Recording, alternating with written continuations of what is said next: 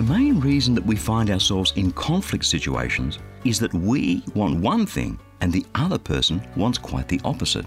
It's a well-worn path, the one that leads toward conflict.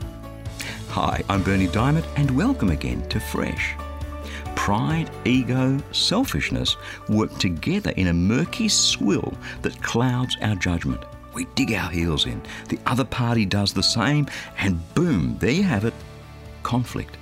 You'd think we'd have learned by now how not to go down that road, and yet here we are. So, time to learn to take a different road. James chapter 3, verse 18. People who work for peace in a peaceful way get the blessings that come from right living. An interesting concept that, working for peace in a peaceful way. Imagine just for a moment if instead of focusing on a win, we were to focus on creating peace. Now, the best sort of peace is a win-win. It's amazing how often conflict arises out of a simple misunderstanding.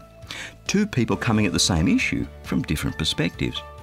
Many a time I've seen people argue over an issue saying basically the same thing in different ways in what I call violent agreement. Win-win is the best sort of peace. But sometimes peace will cost you. Sometimes one party has to give in so the other can win. And often in humility, that ain't such a bad thing. However things play themselves out though, remember this, people who work for peace in a peaceful way get the blessings that come from right living. Being the peacemaker can be hard, it can be painful, it can involve loss, not always, but sometimes.